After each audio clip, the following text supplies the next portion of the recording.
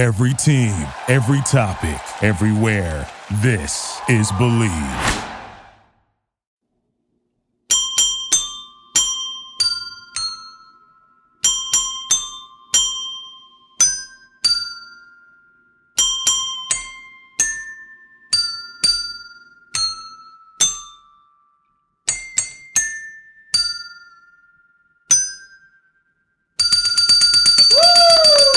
Happy birthday, all you March babies, and welcome to Sugar Coated Murder Podcast. I'm Ann Varner. And I'm Karen Devaney, and welcome. Welcome. Yay!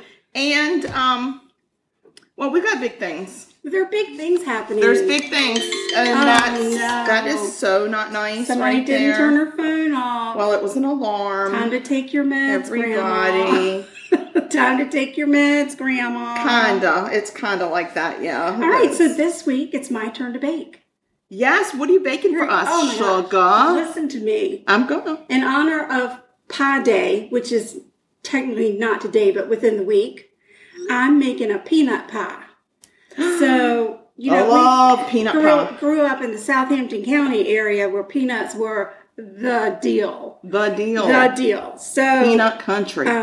there's a place in Wakefield, Virginia called the Virginia Diner. It is. And they make a fantastic peanut pie, and I managed to find their recipe online. That's so exciting. So when we were visiting back home, we had our big run at Belmont Peanuts. Oh my gosh, yes. They are delightful. We shut that shit down. We did. I'm about to put in another order. I know. We picked up some peanuts from them, and I'm using their peanuts in this Virginia Diner pie. Yay! It's going to be insane. Oh, those are some prime peanuts right there, girl. I even picked up some Bluebell ice cream to go with it. I am so excited. It's going to be fantastic. It is going to be fantastic. Yes. So, and yesterday was St. Patrick's Day. It was, so happy St. Pat's. Top of the morning, top of the morning and top of the evening, and happy hangover day. Oh, right. Yeah. Oh, and sorry about the color of your pee. Don't panic. It will go away. Hopefully the leprechauns came to see all of our little fans. Yeah, I hope so. And left a big mess for their parents to clean up. So there's one other kind of big deal. Oh, exactly. Yes, we've got a big major fan that we're going to give a shout out to. And her name is Lauren Wilson. Lauren. We know who you are now. You can't get away from us. Now you've got to be our friend. That's right, Lauren. If you're listening and you're on your long commute to work, I hope you're having a great day. Yes, make this a sugar-coated murder day. Yes. But don't murder anybody. And stay sweet. Yeah. Or drink on the way to work. Sometimes that helps. Oof. I mean, I don't condone that. Maybe if you're having an Uber. Maybe if you're in an Uber. Yeah, then you can have a toddy. Yes. But if you're driving to work, maybe don't. Just wait till you get to work and then tip that flask right in that thermos. We will not judge you. Was that the very important thing you wanted to talk about for the week? Sure.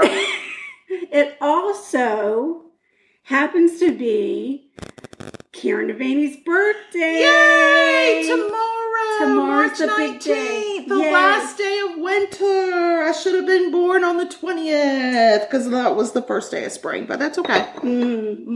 I mean, we did what we could. Mama and I worked it out, and I just decided to come on the 19th. I guess so. I have a feeling that might have been the work of the Lord, but who am I to say? We worked it out. Exactly. We're all good. The most important thing is it got worked out and you got here. That's right. And I'm still here. Oh, thank God. Another trip around the sun. If you weren't here, we wouldn't be doing this podcast. We wouldn't. And you would be so sad and boring.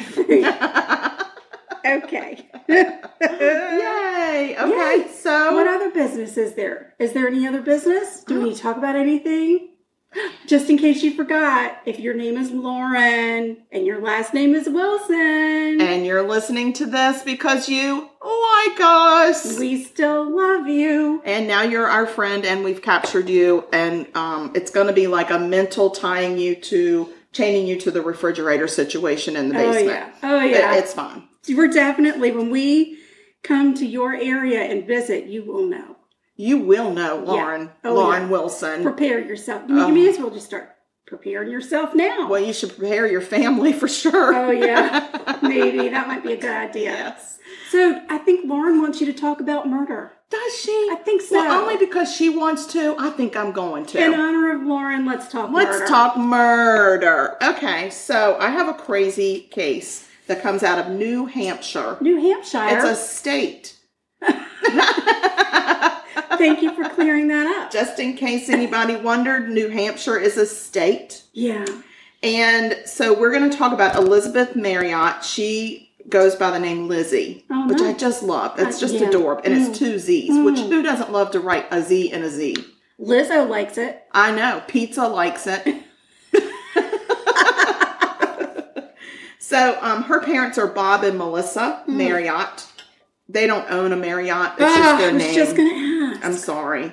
So this is 2012. And in 2012, Lizzie was a sophomore. She was just starting out as a sophomore at University of New Hampshire. And she was majoring in marine biology. And she was a I wonder what the mascot is for University of New Hampshire. I don't know. Why don't you just look that I'm up gonna look while it I'm up. doing this? While Go I'm ahead. talking murder, you look up mascots. Okay. So she lived with her aunt and uncle in Chester, New Hampshire, while going to school at UNH. She was a day student, a commuter. So on October 9th, she attended an evening chemistry class. Mm-hmm. She was last seen around 9 o'clock p.m. in Durham, New Hampshire. All these places are kind of like all in the same area. Right. She was seen like around the hospital area at the time. And at 8:55, she actually texted a friend saying that she was going to go stop off to visit another friend named Kat, and then she would be heading home. Her aunt and uncle were expecting her like midnight, 12:30. I mean, she's a college student, and she had this 9 o'clock or this evening biology class. Right. So, unfortunately, Lizzie was never seen or heard from again. Well, that just stinks. Yeah, I know. So by the 11th... I hope it wasn't the University of New Hampshire's mascot, the Wildcat, that got her. A wildcat did not got her. Okay, just making sure. So by the 11th, 2 days later, when she still had not come home, nor contacted any friends or shown up for classes, police were called and an official search started. So the last ping from her cell phone was around 10:10 on the evening of October 9th in Dover, New Hampshire. Her car was later found in the parking lot of UNH where she had where she had gone to chemistry class. So, credible evidence, and I use air quotes on that, okay, led police to start searching the water around Pierce Island in Portsmouth, New Hampshire. Right. At the time, they wouldn't say what that evidence was, but they started a water search. So, also investigators find out from friends that Lizzie was going to see her new friend, Kat, K-A-T, who was a co-worker at Target, and they had just become friends. Target, as we like to call it. Yes, Target. So this friend had reached out to Kat to find out. Oh, no, I'm sorry. Well, what happened? I know you were drinking yesterday. No. Yeah, I know. So, investigators heard from a friend that wasn't Kat, a different friend, a third-party friend. I'm sure she had plenty. Yes. Okay, so this third-party friend reached out to Kat directly to find out if Kat had seen Lizzie, because he knew that they were supposed to be meeting up together. Right. And wanted to know, did they actually meet up as they had planned? So this dude's name is Nate. Nate. He was very suspicious of Kat. Who tells him she had already talked to the police and told them everything that she knew. And Wildcat? Was this Wildcat? It was not Wildcat. It was K-A-T. Okay. So I'm sorry that it wasn't Wildcat. We're going to call it Wildcat. We might. All right. So she said that Lizzie had never shown up to meet her. So she had not heard from her. She didn't know what was going on. But police also grew suspicious of Wildcat and decided maybe they needed to take a deeper look at her. Yeah. So they start looking at like what's going on in Wildcat's life. So at the time she was living with her boyfriend, Seth Mazzaglia. I'm going to say Mazzaglia, a double Z name. Another double Z. So I don't know if it's Mazzaglia or Mazzaglia. It's Mazzaglia. Okay. I don't know. So Kat was fairly well known around town and seemed like just a normal teenager. Seth and Kat had met at a local theater production company. Mm-hmm. They were both aspiring thespians. Yes. Seth had tried out for a couple different parts in different productions. He had not gotten a part yet, but Kat actually had landed a couple of roles. Oh, way to go, kitty cat. Way to go, kitty cat. So when Kat met Seth, she was 18. Mm-hmm. And she very quickly moved in with him. Oh, wow. Yes, and he was 11 years her senior. Oh, no. So she ended up cutting off all contact with her family when she moved in with Seth because they did not approve of the relationship. Mm. So that's never a good thing, people. If your family doesn't approve, I'm not saying they're right, but I'm saying don't cut off all contact. Mm-mm. So police started looking into Seth Mazzaglia, because I don't know how to pronounce his name. Mm-hmm. So Seth worked at a local Best Buy. Oh. Taught at a martial art studio. I wonder if he was part of the Geek Squad. I don't know. I don't think so. I think he was like a clerk, a walk-around clerk. Right. Yeah. And also he had trained as an EMT, but he wasn't practicing as an EMT at the time. Oh. So he seemed pretty normal. Yeah, to police. just your typical thespian. Well, there was a local reporter who also decided to do some searching. Oh, nice. I love it when the reporters get involved in the search. I really do too. So this reporter really knew how to search. Oh. Really has a knack for searching. A reporter sleuth. Yeah. So this reporter actually found a dark side to Seth. Oh, no. Seth's name kept popping up on these sex and bondage sites. Damn it, Seth. Yeah. Ah. So he seemed to really have this hidden dark side that was really into this bondage scene. So he also seemed to have brought Kat into that lifestyle with him. Well, yeah, I mean, I'm sure 11 years older than her. He's very influential over her. Yeah, she's like, okay, sure. So the reporter found some pretty dark and twisted pictures of Kat, Wildcat, her last name is McDonough, on some of these sites. Did you say McDonough? McDonough. Okay. Mm-hmm. So they seem to have a fetish for ropes and bondage and submission. That was their running theme. Are you listening to this, Lauren? That is insane. You should have picked up a little bit cleaner Jiminy Crickets. Murder here, Lauren. So the couple had also posted, I mean, this reporter knew what they're doing. It makes me wonder, what you up to, Mr. Reporter? But it's okay, because this reporter really knows how to dig on people. Right. So this reporter, I don't know if it was a he or a she. So the reporter is what we're going to call them. Mm-hmm. The reporter found ads posted on some fetish websites by the couple looking for a third party to join their relationship. Oh, no. So it's getting a little twisty. So for the record, Lizzie Marriott, her name was never found on any of these websites. Well, good. Not in anything. Nothing. Right. Zero. Yeah. So, their mutual friend Nate said that Lizzie was new in town and just looking to make friends.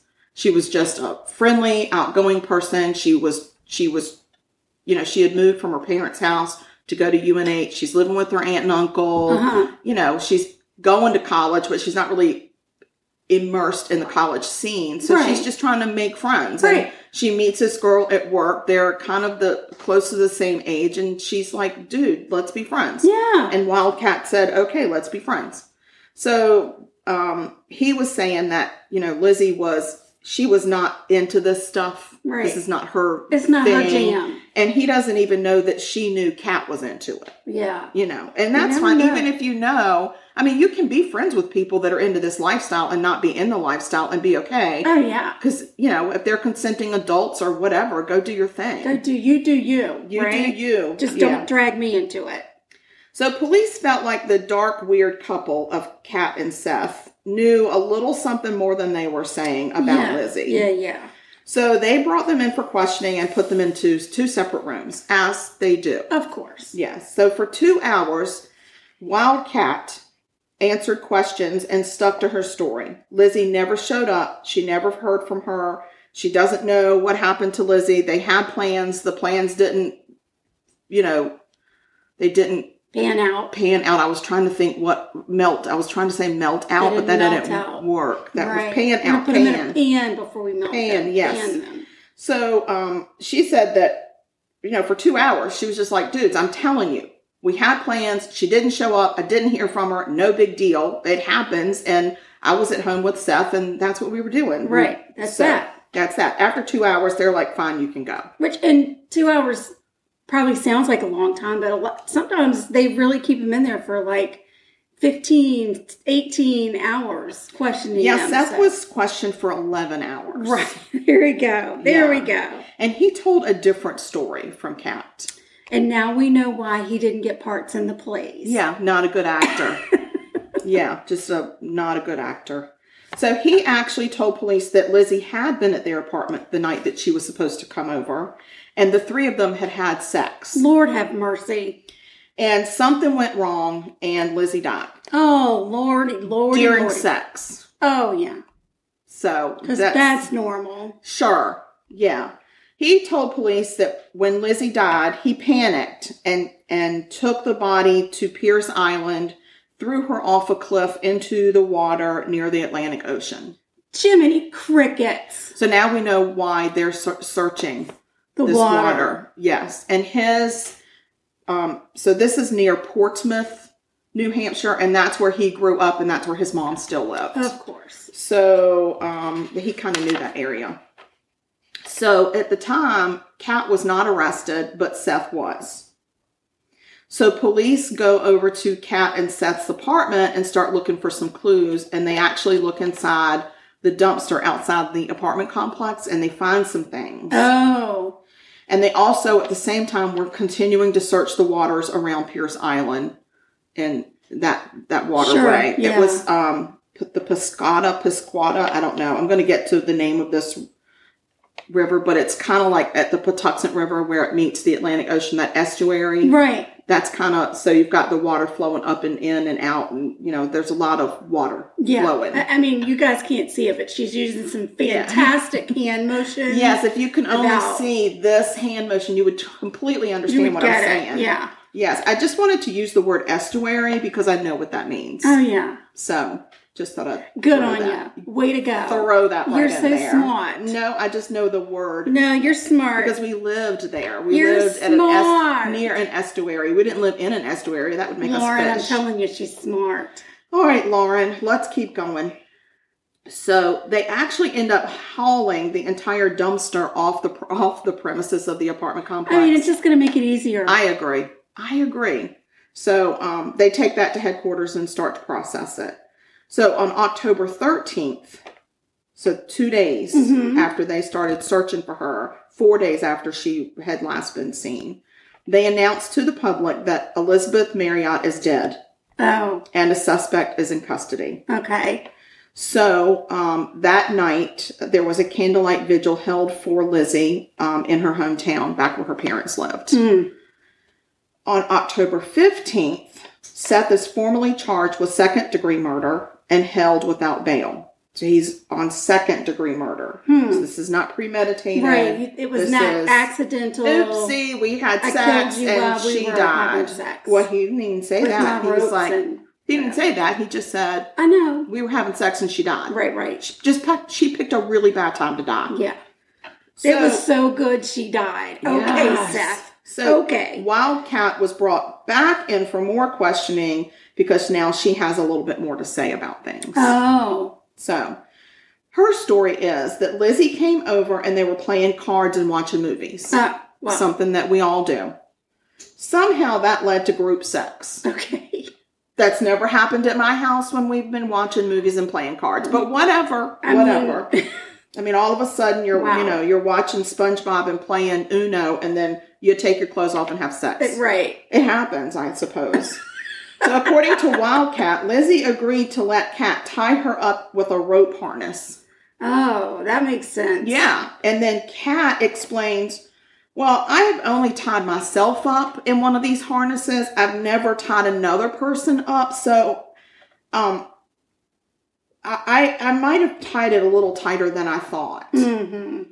But either way, Lizzie had a seizure, suffocated, and died. Okay. Because of the ropes. Okay. And she did this as she was lying underneath Kat on the floor. Okay. So we can't help her, but we're on top of her. Right. Okay. There are so many things in my brain that I cannot. Right. Yes. I will not verbalize right now. No. But holy freaking flipping shitting. Right. Okay. So this mutual friend Nate says Kat's story is preposterous. Preposterous. He says Lizzie was in a committed relationship with a girlfriend. Very committed. She would never agree to have sex with Kat or with Seth. No. A, she ain't into the boy. No. And B, she's very committed to her girlfriend. Right. And she just wants to be friends with Kat, not sex partners. Yeah, she's like, this is just a Why work you gotta thing cross a y'all play. line? Good Lord, I thought we were playing Uno. Yeah, and watching SpongeBob. Right. So anyway, Kat is finally arrested in December, but it took them till December to arrest her. Well, because just because you go to the police and give them a story doesn't mean they're going to arrest you. No. They got to have some kind of evidence to back it up. Well, and not only that, they did not arrest her for murder. What did they arrest her for? Well, here's the thing. Being a weirdo? You big weirdo. You big weirdo. So, with no body, no I dead know, body. it makes a really hard... Prosecutors needed Kat's testimony against Seth. Yeah. So, they reached a deal. Of course they did. She is charged with 3 counts of hindering an investigation. Right. For all the times that she lied. And she was ordered to have no further contact with Mazzaglia. Right. And she would only get a maximum of 3 years in jail. Good So gracious. she jumped right on that deal and bonded out at $35,000. Wow. So in November of 2013, while in jail awaiting trial, Seth is indicted on more charges. Oh. These charges are not related to the murder. Oh. These charges are all about trying to engineer a jailbreak. He's charged with witness tampering, falsifying evidence, and soliciting someone for a jailbreak. Well, for heaven's sake. Can you not just behave yourself, Just Seth? behave, Seth. Just You're sit not getting the down. part. You're not getting the part. part. The show must go on without you. So finally, in May of 2014, this damn trial starts. Right. Because poor Lizzie, she went missing in 2012. So 33 witnesses were called in this trial, including Wildcat McDonough, who happened to be on the stand for over 11 hours. Oh, Jesus. Yeah. She was painted as a liar. Right. I don't know why. I can't imagine. Maybe because she lied. I don't know. But she was also painted as a young 19-year-old in over her head with Seth Mazzaglia, whatever the freaking hell his stupid ass name is. And she was over her head with Seth, who was dark and manipulative and very domineering. Right. He completely controlled her in his twisted bondage world. They had text messages that they read between Seth and Wildcat that showed him telling her he would dominate her brutally with no mercy. Wow. That it was time for him to punish her. And he dominated every part of her life under the guise of these are just sex games. Okay. So, and she was 19. She was 18 when she moved in with him. She was 19.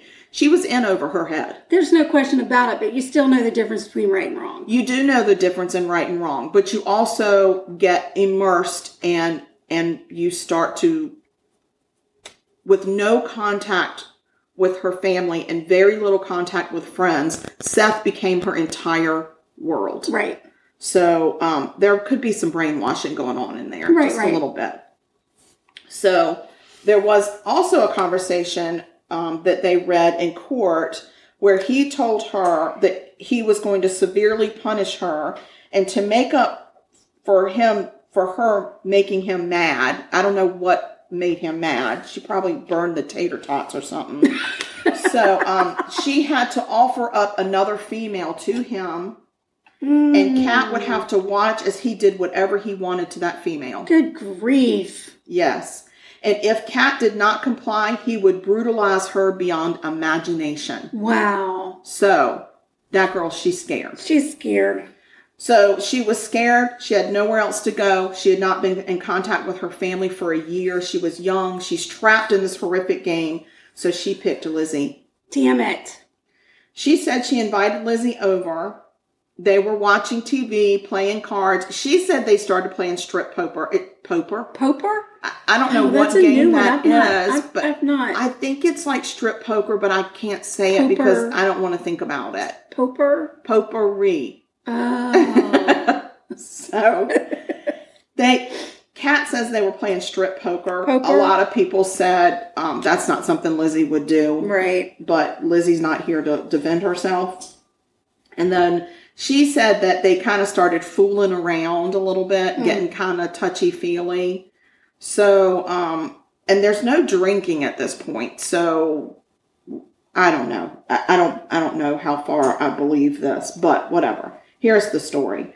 So then Seth asked Lizzie if Kat could kiss Lizzie.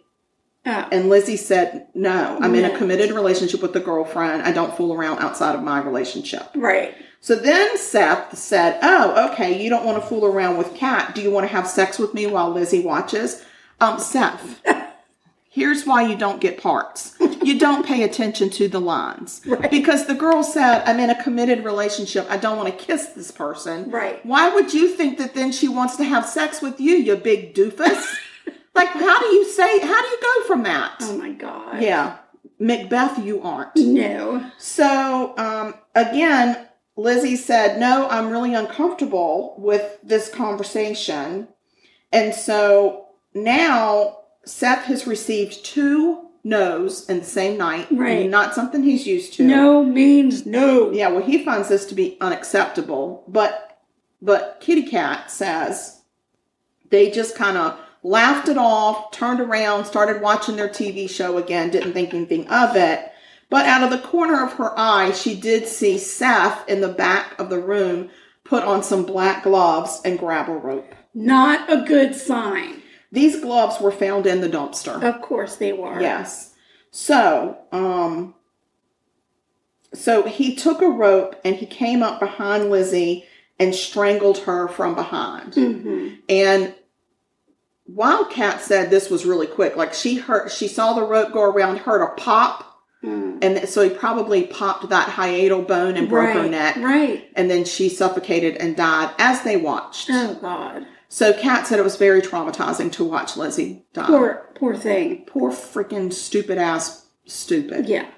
So, did it and then ever occur to you, even at any point, Kat, to pick up the phone and call the police and say, there's trouble afoot. There's trouble afoot. Or run out the freaking apartment door and BF go. is saying he wants to do this and he's threatening me. Yeah, my dungeon dude is saying that he's going to slay the dragon. Yeah, slay this little innocent girl. So anyway, once she was dead, then Seth had his way with her. Oh, gross. Yeah, Seth. You're nasty. And then they called another couple over to help them. Are you kidding me? No. This is what boils me. Are you ready? It's going to boil your blood. I'm already boiling. Okay. So they call this other couple over, and the couple walks in. They have no idea what Seth needs help with. They're just like, okay, we'll come over. And they come over and see a body laying in the room when they walked in. And they said, yeah, we're going to go call an ambulance. And they left. They never reported it. Oh, for heaven's sake. So Seth decides, so at this point, Kitty Cat is in the fetal position on the kitchen floor, and she is like rocking back and forth like, holy shit, we killed this girl. She was my friend. I'm in a lot of trouble. I don't know what to do. And Seth's like, dude, we're in this together. I got this. Right. So he's not even bothered by it. Oh, God. So that's when he says, we're going to take Lizzie. We're going to stuff her into a suitcase. We're going to drive Lizzie's car with Lizzie in the trunk in the suitcase to a place I know. So they took her to a cliff and over on this Pierce Island. They take her body out of the suitcase and they toss her over the cliff. Nice. But oops. Oh, It's low tide. oh dang it. So the body misses the water and hits the rocks. Oh, dear God. So Seth goes, I'm really tired because I've been going through all of this. I've been doing all the work here. So I'm going to need you, Kitty Cat, to climb down this cliff. And I'm going to need for you to take care of that body. We can't just let that body be there. Really? So Cat climbs down in the middle of the night, climbs down this cliff, and goes to the rocky shore and she has to go and find all the seaweed and covers the body. And then she has to push and push and push to get Lizzie's body into the water. Oh my gosh. And then climbs back up.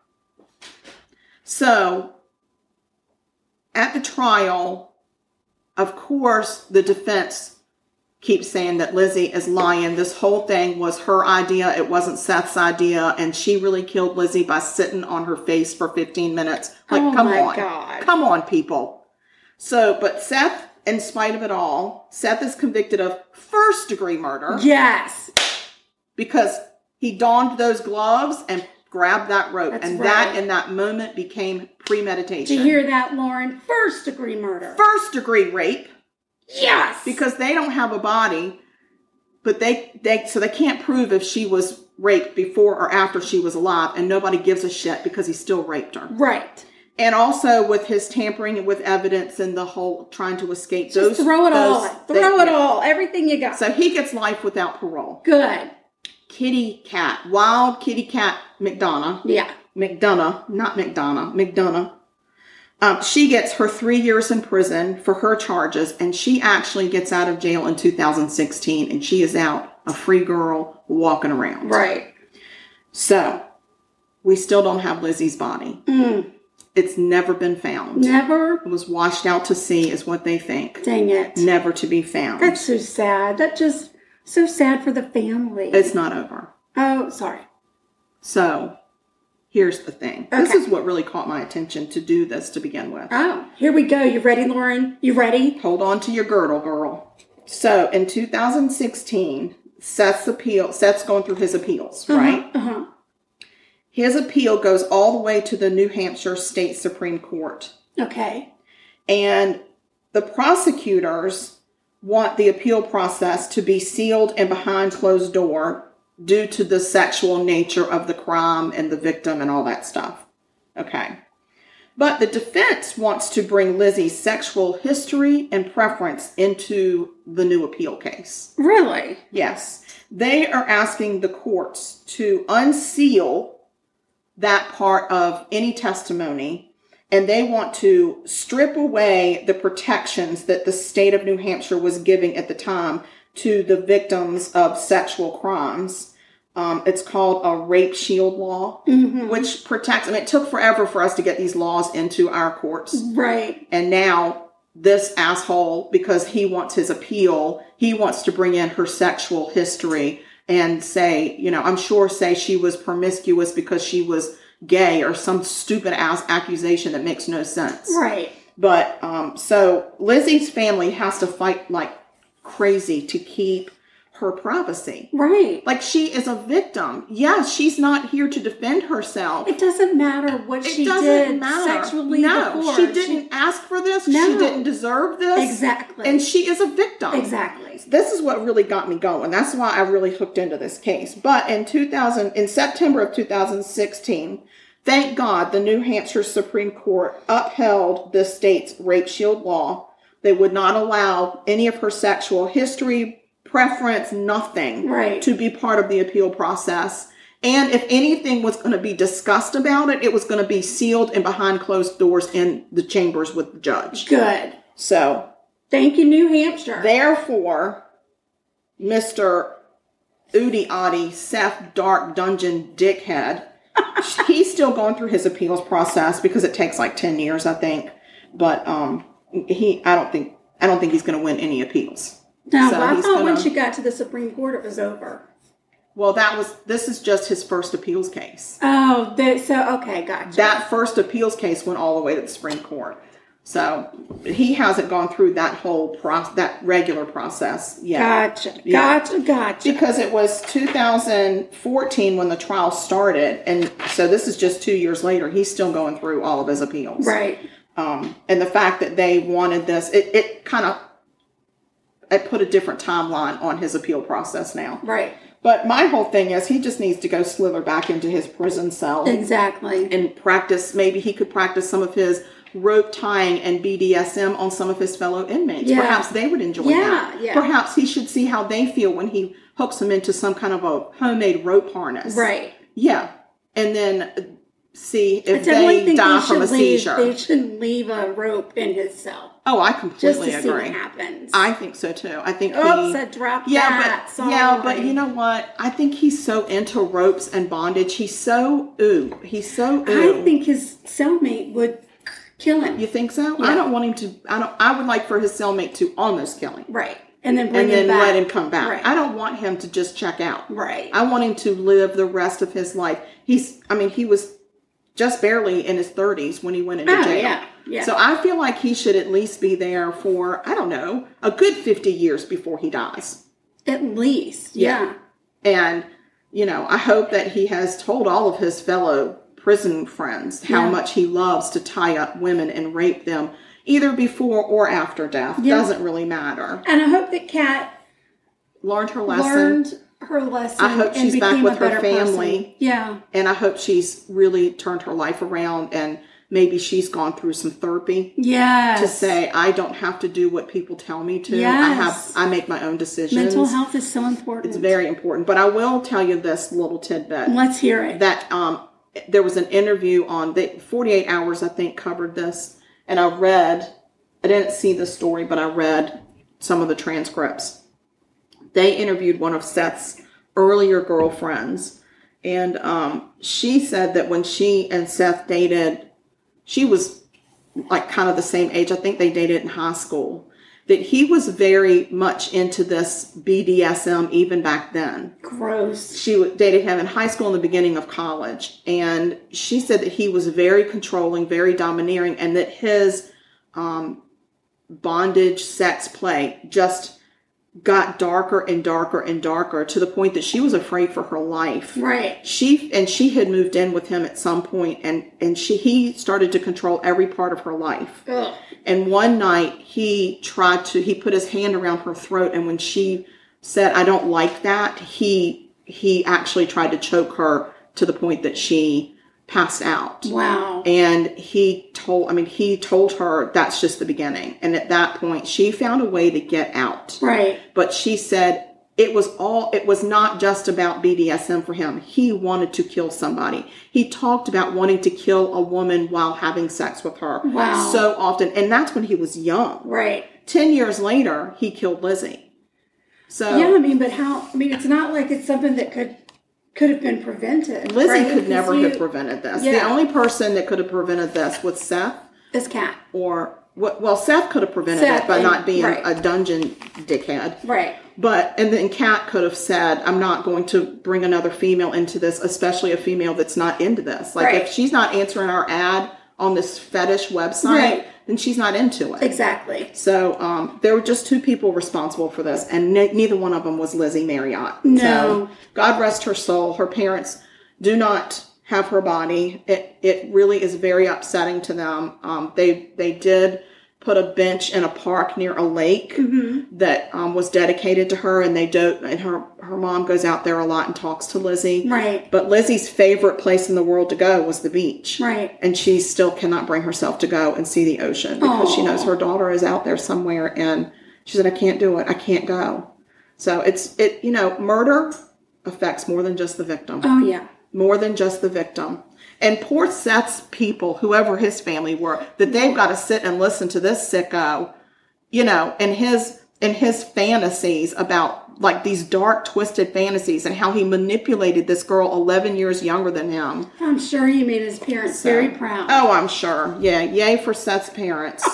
So anyway, that's my story. Wow. Lauren Wilson. Lauren, did you catch that? Where are we on the pie situation? Because I'm needing a pie. We still have like 40 minutes left. It takes a long time to cook this pie. Hey guys, good news. Good news. This pie, it's not my birthday treat. No. Because our whole thing is for our birthdays, we make each other the dessert. We don't give each other gifts. That's our gift is the love that you put into a really great dessert. Yeah. And this is not my dessert. It's not. I get a whole nother dessert this weekend when we celebrate. She does. And I'm so excited. Very true. And this year, when I said what I wanted, I didn't give a shit who liked it and didn't like it. It was all about me. Yeah, absolutely. It was all about me. Normally I'm like, this person doesn't like that, or that person only likes this. And I didn't give a shit. No. If they don't like it, more for me. Exactly. So that's what happens when you turn in your 50. when things progress in your 50. When you get further into your 50. Well, things just are progressing in my 50. Let's don't say further. I feel like I'm going down a dark hole. Oh. So anyway, but I just want to say that I'm really excited. We have this news that we can't really talk about today. Right. But we have something that we're going to announce. It's big news, It's y'all. so big. It's really big. It's bigger than the fact that I finally got a new Facebook profile. It's right. It's also, I'll just say, we deserve parking spots for this one. Yeah, if anybody at our living quarters are listening, we would like to know where the special parking is. Yeah. So yeah. When we record next time, you know what we should do? We'll just do like a special announcement. We'll maybe even do a video. We'll do let's live stream it on the fan page. Oh my God, we're going to do it. We're going to live stream the announcement on the fan page, and then we will put that video on the other social media pages. Do we know how to live stream? Yeah, it's really easy. Oh my God, we know how to do that. You actually just go down to the camera and hit it. Oh, wow. It's the crazy, in Facebook, and then it just starts recording from your phone. Wowzer. Freaking hell. Oh, my Lanta. The technology situation here is insane. So great. Yeah. Okay. All right. So do you have a murder? Because I feel like Lauren is wanting a second murder because I know Lauren and she loves murder. Yeah, I do. Absolutely. But I wanted to... wish me a happy birthday. No, I wanted to go over that recipe for the pie making. Oh, that's a great idea. But I seem to have lost it somehow. Lord have mercy. I'm just kidding. I got it. Okay.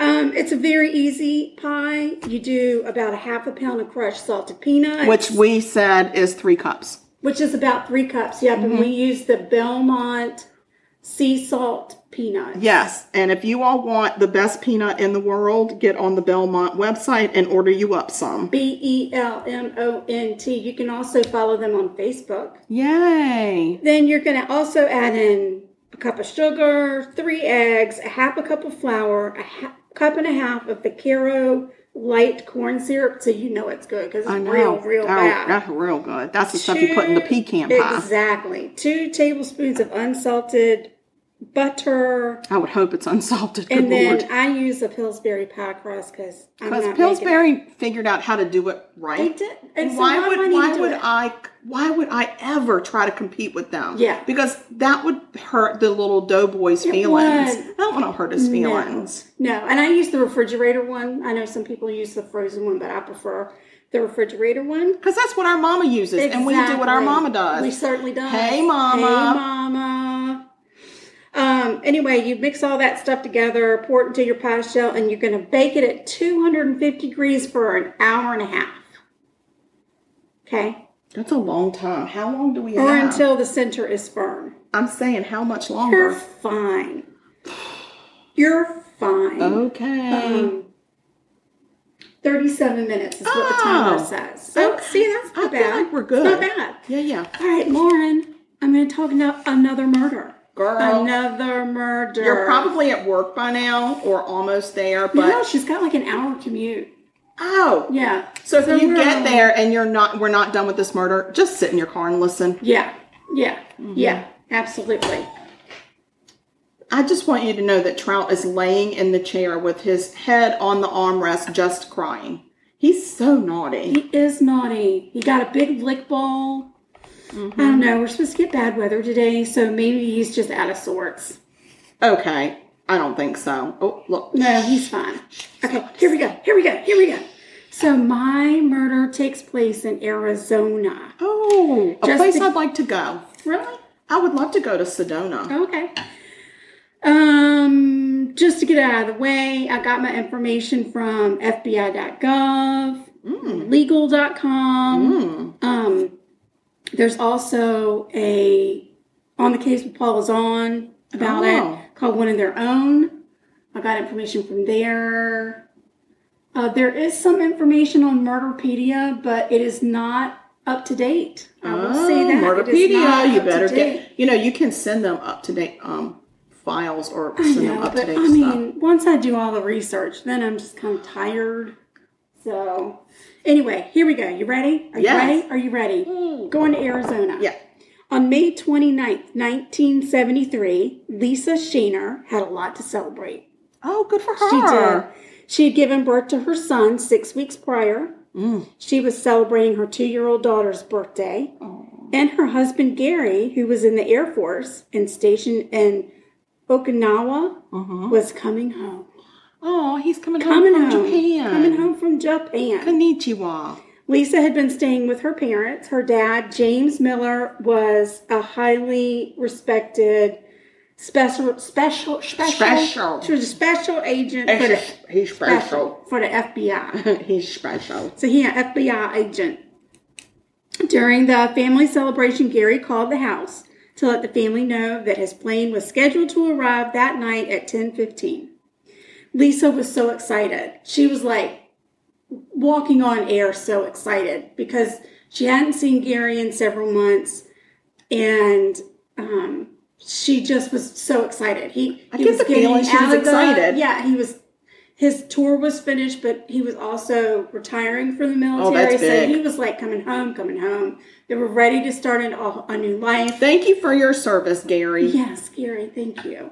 And so she was like, do I go to the airport? Do I take my mom with me? Should I take the baby with me? She was like trying to figure everything out, and then she's like, no, I just want a little bit. Because he probably hasn't seen the baby. No, he's not met the baby. Aww. So you gotta see the baby.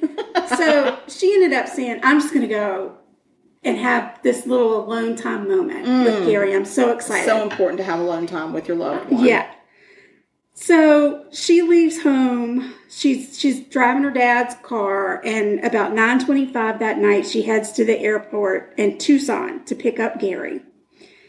Gary had not met his son, hadn't seen his wife and daughter in months because she had left Okinawa to come home to have the baby in Arizona. So there was so much excitement, so much. It was all a buzz. At around 11 o'clock, Gary called James, Lisa's dad, to tell him that Lisa had never shown up to pick him up. James said that there had been some problems with the car, and he was like, she probably broke down somewhere. I'll just go get her, and we'll come to the airport. Yeah, and back then there were no cellular devices. Correct. So 1973, remember. And we're still on rotary dial. So the house is filled with people because they're having a big celebration. There's the birthday party, the coming home party, everything. It's a whole thing. But James pulls aside his other daughter and says, hey, Lisa didn't make it to the airport. I'm going to go this route. You go this route and see if you see her, and we'll meet here, which is a place where the two routes met up and intersect.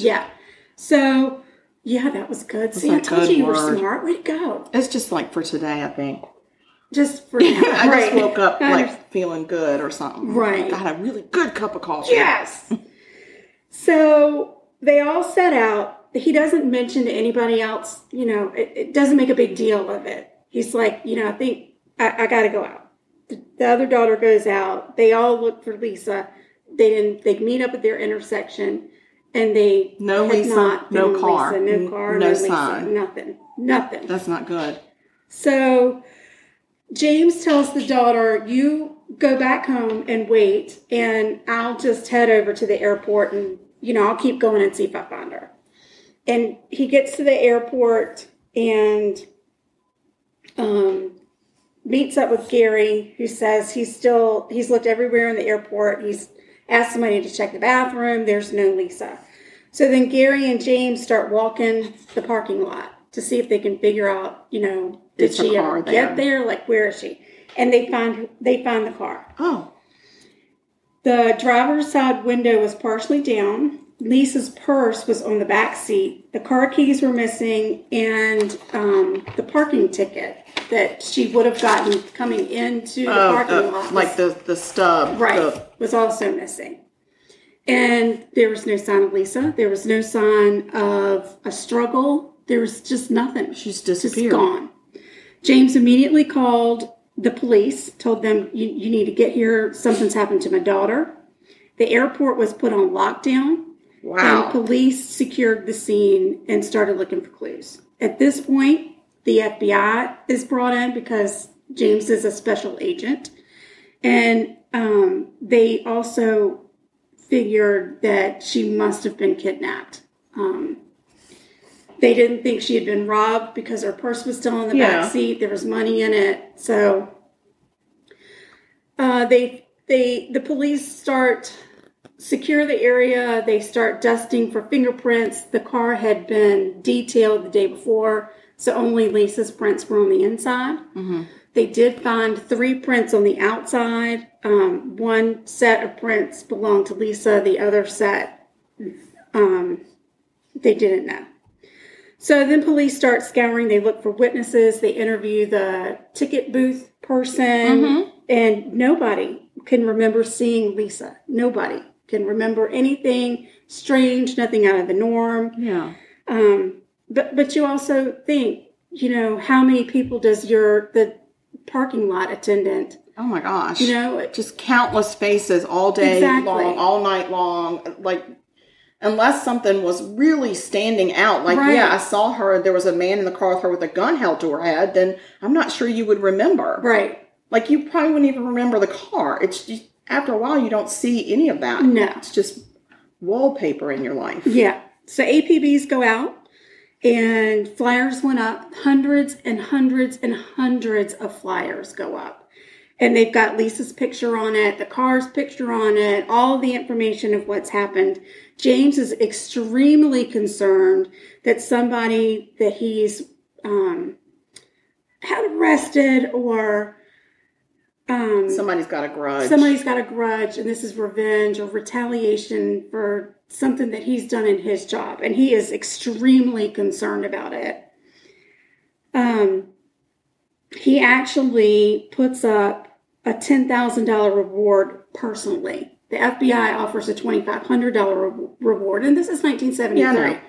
And James personally says, I'm going to put in another $10,000 for any information. That's a lot of money back then. To. I mean, it's not nothing now, but it's a lot of money. Exactly. And anybody that worked with James at the time will tell you he was in agony over this. Oh, I can't imagine. Absolute Because he thinks, agony. A, something horrible has happened to my daughter, and B, I might be responsible somehow. Yeah.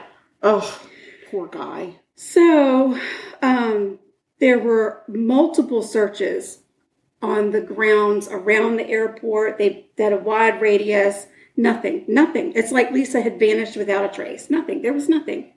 After 4 months of no clues, the FBI gets a phone call.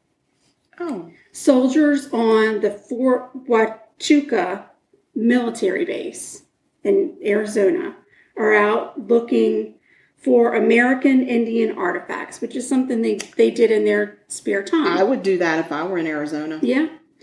And they found a human skull. So Fort Huachuca is about 70 miles from Tucson. 70 miles, yeah. FBA. What is the matter with me? The Federal Bureau Association. We've renamed it, everybody. The FBI agents. Oh, I can see where the problem was now. Get it now? Yeah, I got it. I think I had too much coffee, maybe. I don't know. I don't know what's happening. It seems like you did because you keep going. I don't know. There was a lot of excitement. Excitement. Everything's Woo. like three, everything. Yeah. Right Yeah. now. Here we go. Okay, so Oh, Lord. the agents get there, they secure the scene, they search around, and they find this. They see the skull, and they continue to look. They end up finding Lisa's remains and 2 .22 caliber bullets and a broken earring. Dental records confirm the remains belonged to Lisa. Wow. There was no clothing found. How long since she disappeared? 4 months. And her body is already that decomposed. Yeah. It was basically just bones. Oh my gosh. Well, maybe In the some animals Arizona got to her. desert Oh, in that's May, true. I mean, Yeah. it's the summertime. Summertime. It's hot. So her remains were too badly decomposed to determine what happened to Lisa, but because she didn't have any clothes on, there were no clothes found, they assumed that she had been raped and then shot. Right, because they found the bullets. Right, and they did not think robbery. They felt like it was a sexually motivated crime because she still had on her wedding band and her engagement ring. Yeah. So that they knew it wasn't about robbery. So law enforcement starts looking at records for who had been on the base leading up to Lisa's disappearance. They ran fingerprints on 7,000 soldiers. Oh my gosh. They got no hits. Back in the 70s, military bases weren't as secure as they are today. No. Back then, anyone could come and go. Yep. You didn't have to sign in, nothing. No, you didn't have to have a pass. Nothing. You just drove on. Just come and go. Right. Going to the park. So this is like looking for a needle in a haystack. It's impossible. Exactly. At one point, a tipster does call into the FBI, and she says that her son, who was in prison in Wisconsin, had heard another inmate confess to killing an FBA. What is the matter with the me? Federal Bureau Agency. The FBI agent's son. But oh, the FBI followed up on it because, sometimes prisoners lie. Sometimes they get whatever. And they asked the woman's son about it. And he said that he had misunderstood the conversation and then he refused to talk about it any further.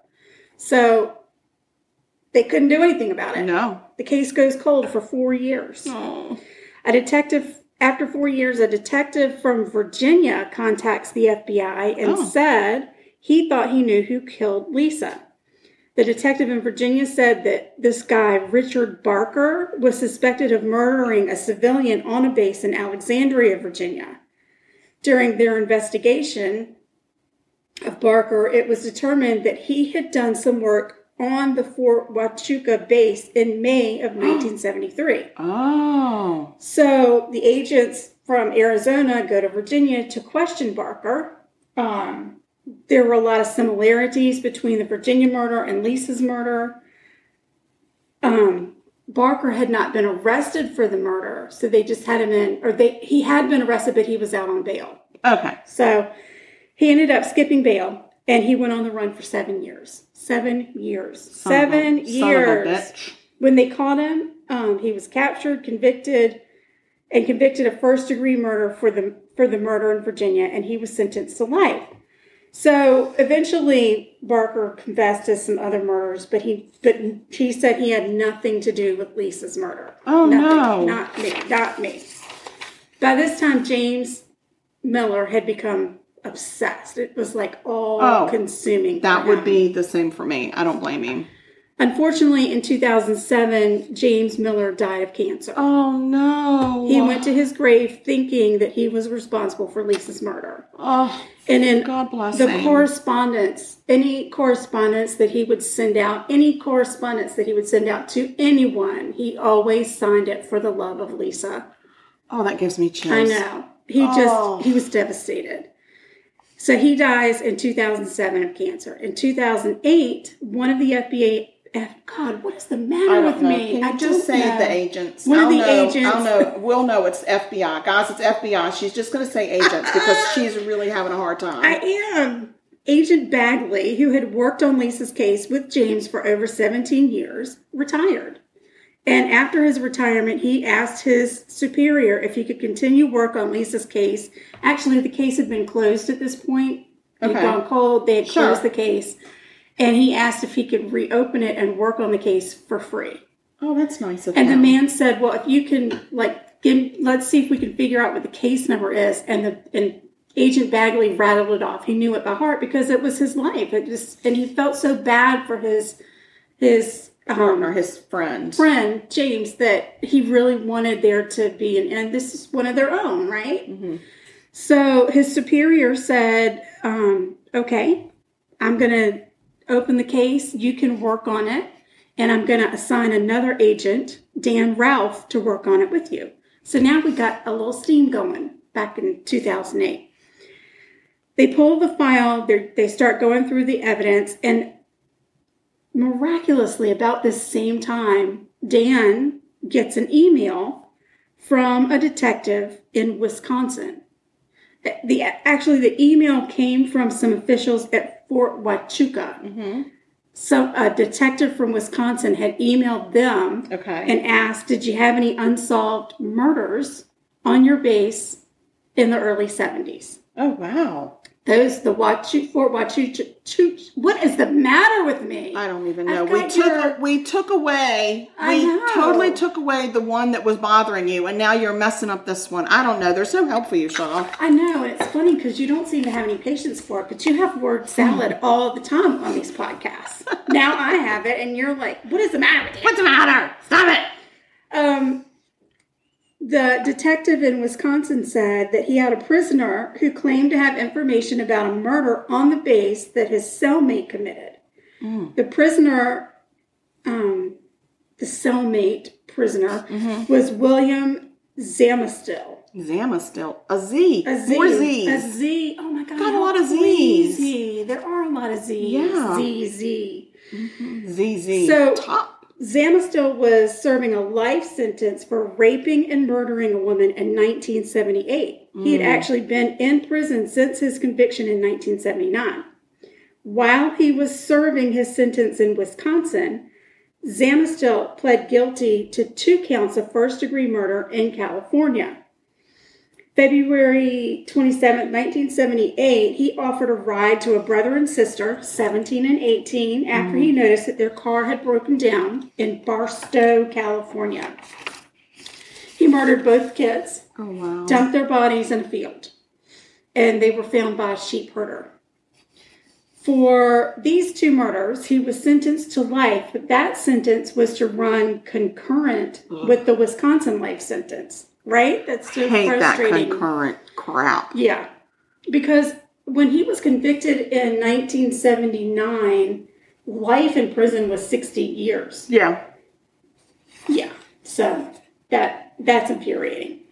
The Wisconsin murder and Lisa's murder were almost identical. Wow. The way the body in Wisconsin was found with no clothing, but she hadn't decomposed, so they knew that she had been raped. Okay. She had been shot with a .22 caliber. Okay. So a lot of and they were both young women. So a lot of similarities. William Zamastil refused to talk to the FBI agents, but they did talk to the informant, the cellmate. Unfortunately, he didn't have anything that would prove this woman that Zamastil had talked about was Lisa.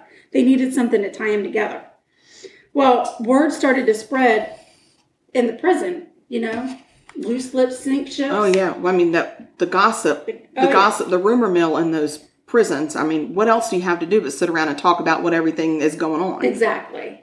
And once the rumors started going, all kinds of informants came out and said, yeah, he talked to me too. Yeah, he talked to me too. And one of them said, yeah, he talked to me and he showed me the lady's picture. What? He had evidently taken her picture from one of the posters that was up and he had it. As a souvenir. Correct. And he had it with him. And the guy was able to give a perfect description of Lisa. So now...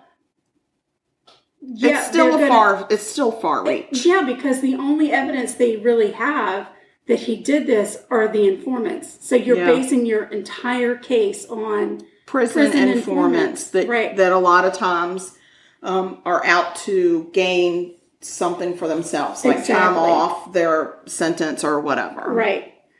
So they ended up arresting Zamastil and charged him with Lisa's murder. The case went to trial. And the informants all testified. They didn't get, not one of them got anything in return for their testimony. Not one. They just were being stand-up people. Exactly. And as a matter of fact, one of the informants had actually served his time and had been released and came back because he felt it was important for this to go through. Nice. So way to go, prisoners. He's convicted in 2011 of Lisa's murder. He was sentenced to life in prison, this time to be served consecutively to his first life sentence. So what happens now is he has to serve his 60-year sentence for the 3 murders. Once that one's over, then they'll move him to Arizona and he'll serve life. So, yeah, that'll be really good. He's never, ever going to get out of jail. Let's hope not. Yeah. So, I did watch the Paula Zahn case on this one just after I had found all the information because I was kind of curious to see what everybody looked like. Gary raised his children. He moved on. I don't really know a lot about him. I think he remarried. You know, by the time any of this even went to trial in 2011, his kids were born in 1973. So yeah, they were grown. Yeah.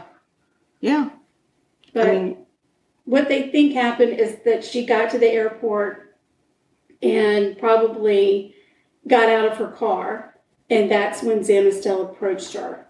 And he had actually, they believe, taken, because what happened was that a ticket was issued at the ticket booth in the parking lot about the time when Lisa would have been there. Okay. And then, like, less than 5 minutes later, that same ticket left. Okay. So they think he took the ticket and went out. Got her. And he probably was on the prowl. Right. She was a quick, easy target, and then he exited with her in the car somehow. Yes. So somehow in my investigation yesterday, looking at different stuff, I came across, and now that I think about it, I'm not even sure where I saw it. It might have been a commercial on TV. It might have been a commercial on one of the sites that I was on. But there is a universal sign for help. Yes, I've been seeing that a lot on the TikTok videos and stuff. They talk about it. So it's, you raise your hand and you put 4 fingers up, or you raise your hand. You put your thumb down, so there are 4 fingers up, your thumb is across, and then you fold your fingers over that thumb, and that means help. Yes. So if you see somebody do something like that, you need to call the police. Yeah. And it's important. We need to watch. We need to watch out for our fellow people. And we need to, we need to watch. We need to pay attention. See something, say something. Yes. And it's so important, and we all need to know that sign ourselves, so that if we're in trouble, we can give that sign. Yeah. But look it up. Google it. It's important. It's teach really your kids. important. Teach everybody. Yeah. What that is. From the youngest to the oldest in your family and friends. Yeah. Lauren, you need to practice this in the mirror so that you know what to do, and if you see it, say something. Yeah, raise your hand, fold your thumb down, and then put your 4 fingers over your thumb so it looks like you have a fist. That means help. That means help. Now, you can't just hold up your fist all the way down. No, you because have they're to going make to the think, motion. what is she doing? You got to make the motion. You got to go through Yeah. the whole step. It's got to be Lauren, deliberate. practice. Sit at your desk today and practice that. Yes. Well, wait. Don't do that. No, because somebody will think she needs help. And then there's going to be like a SWAT situation in her work. And she's going to be like, I was just practicing. Oh, yeah. So she's like, I listened to this podcast Right. and Karen and Ann told me to practice. Oh, do you want their information? Here's all their social media. Oh, wow. Yeah. So So let's no. go ahead and give her that social That's media. such a great in case she idea. needs to let her boss Okay, know. so if the SWAT team needs to email us, they would email us at murder.sugarcoated. at gmail.com. Yes. And then, We have a Facebook page. oh, we We do. have a regular page that's just our business page. It's called Sugar Coater. Let me talk. Sugar, we've had some kind of reversal of I haven't roles. even been drinking alcohol. You're low in your alcohol tank, babe. You Maybe- need a little. That might be the problem. You need a sprinkling of alcohol. Yes. So, what were you saying? We're talking about our Facebook page. Sugar Coated Murder Podcast. And if you want to find the fan page, it is Sugar Coated Murder Podcast fan page group. Yeah. So you can like that fan page all you want, but you're not going to get all the special videos and special announcements Until you join us. and the day before everybody else gets the episode treat. You won't see the live streaming announcement that No. we've got coming this weekend. You have to request to join the group. Yes. So, and we let everybody in. We do. We don't Unless turn away you're anybody. on our list of killers. Unless you're one of the people that Then we've no. talked about that, you've murdered. Right. We are not going to let We're you not in. letting you in. No. And some people that have really pissed me off in life, you're not getting in either. Yeah, so don't even try. Right. And also, we have Instagram. Oh, yeah, we do. We've got the gram. The gram is at Sugar Coated Murder. Look at us. So simple. Wow. We're on TikTok. I'm up to 14. Wow. 4 followers. She says 1 4 like she just 1 held up 4. 4 fingers and said 14. 1 4, and I don't think that but 5 of them are actually legitimate. That's okay. That's all right. We got the top. We don't know Yeah. what to do with the top just So yet, but we're it's working Sugar on it. Coated Murder Podcast. I think if you just search that, hopefully you'll find us. The logo for Sugar Coated Murder is the picture, the profile picture, so you would recognize it. That's the only way. I don't know. We're on Twitter and Tumblr too. Try to find us, Sugar Coated Murder Podcast. I have no idea. I'm so Twitter literate. We also have a Twitter link literate. tree. Yes, And and you- so you can get that link tree only if you are following us on Instagram or if you're in the group page. Well, that's not true. It's not true. It's not true. When we post our episodes, we've got the link tree, so you just have to click the link tree and it takes you straight to the episode, but it also takes you to a link for where you could buy our merchandise, where you could buy us a spot of tea. Or a cuppa. Or a cup. In Australia, evidently, they call it a cuppa. So you can buy us a cuppa. A cuppa. Or you can donate to a flower fund. You could, or not and flowers. And but we're working on that. we're trying to streamline it and make it a little easier. because we recognize not everybody has PayPal. Yes. And so, just remember, we've been doing this for over a year. We've got some equipment that probably needs to be upgraded. We could use a little help with that. And we do go through a lot of baking supplies. Yeah, we do. And we now have used all of our Belmont peanut sea salt flavor. That's right. We're empty. We're all out of Belmont. Could you please donate to our Belmont fund? Exactly. So that we can get more peanuts. Exactly. Yes. And, Trout goes through a lot of peanut butter. Lord have mercy. So he could use a little peanut butter hit if He y'all want to certainly send could. him some He peanut butter yes. He Yeah. could use a little peanut butter money. Absolutely. So, oh God, she said his name, and Now he's coming over. Oh, walking- it's stretch. Oh, so sleepy. All right, no. so we've gone over social media. Lauren, I hope that you've enjoyed this episode. Yes. We've had a lot of fun. It's like you were here. I feel like you were here. Sorry you can't taste the pie. Yeah, that's very true. Yeah. Oh, as a matter of fact, we're almost ready to bring that pie out Okay, of the so oven. why don't we let's just pause it and then we'll come back and tell y'all how good that pie is. Oh, yes. Please hold. Bye. No. We're back. And we have pie. We have hot pie. Oh, it's hot, so it might burn my little vanilla tongue. ice cream. That is just, oh, yes. And it smells so good, guys.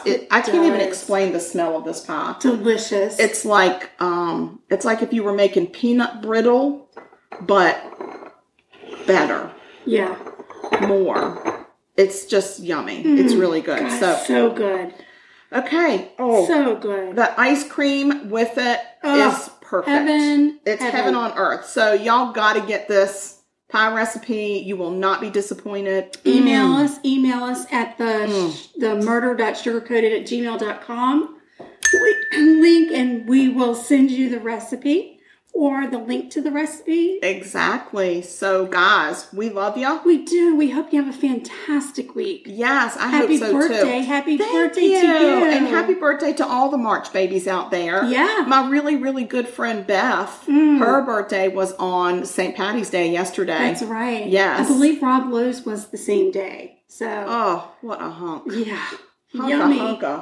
Yummy. Okay, guys. Well, stay sweet. And don't murder. Good job. If you kill people, we will talk about you. Yeah, we'll say things like, she was a dungeon dick. Exactly. Or what a nasty person. Or you're bad. You're ooky. We don't like you. Yeah, so don't do that. Don't do that. Stay sweet. Tell don't them about murder. it, Lauren. Have a great week, Lauren. We hope you're having a great day at work. And we love y'all. We love y'all. See you next time. Bye.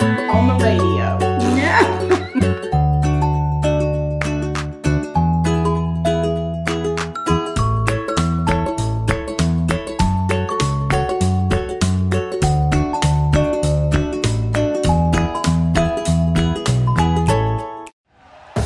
Thank you for listening to Believe. You can show support to your host by subscribing to the show and giving us a 5-star rating on your preferred platform. Check us out at Believe.com and search for BLEAV on YouTube.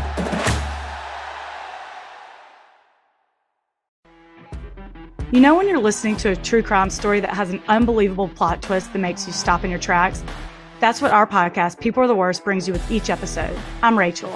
And I'm Rebecca. We're identical twins who love true crime cases that make you say, didn't see that coming, and we hate the people responsible for them.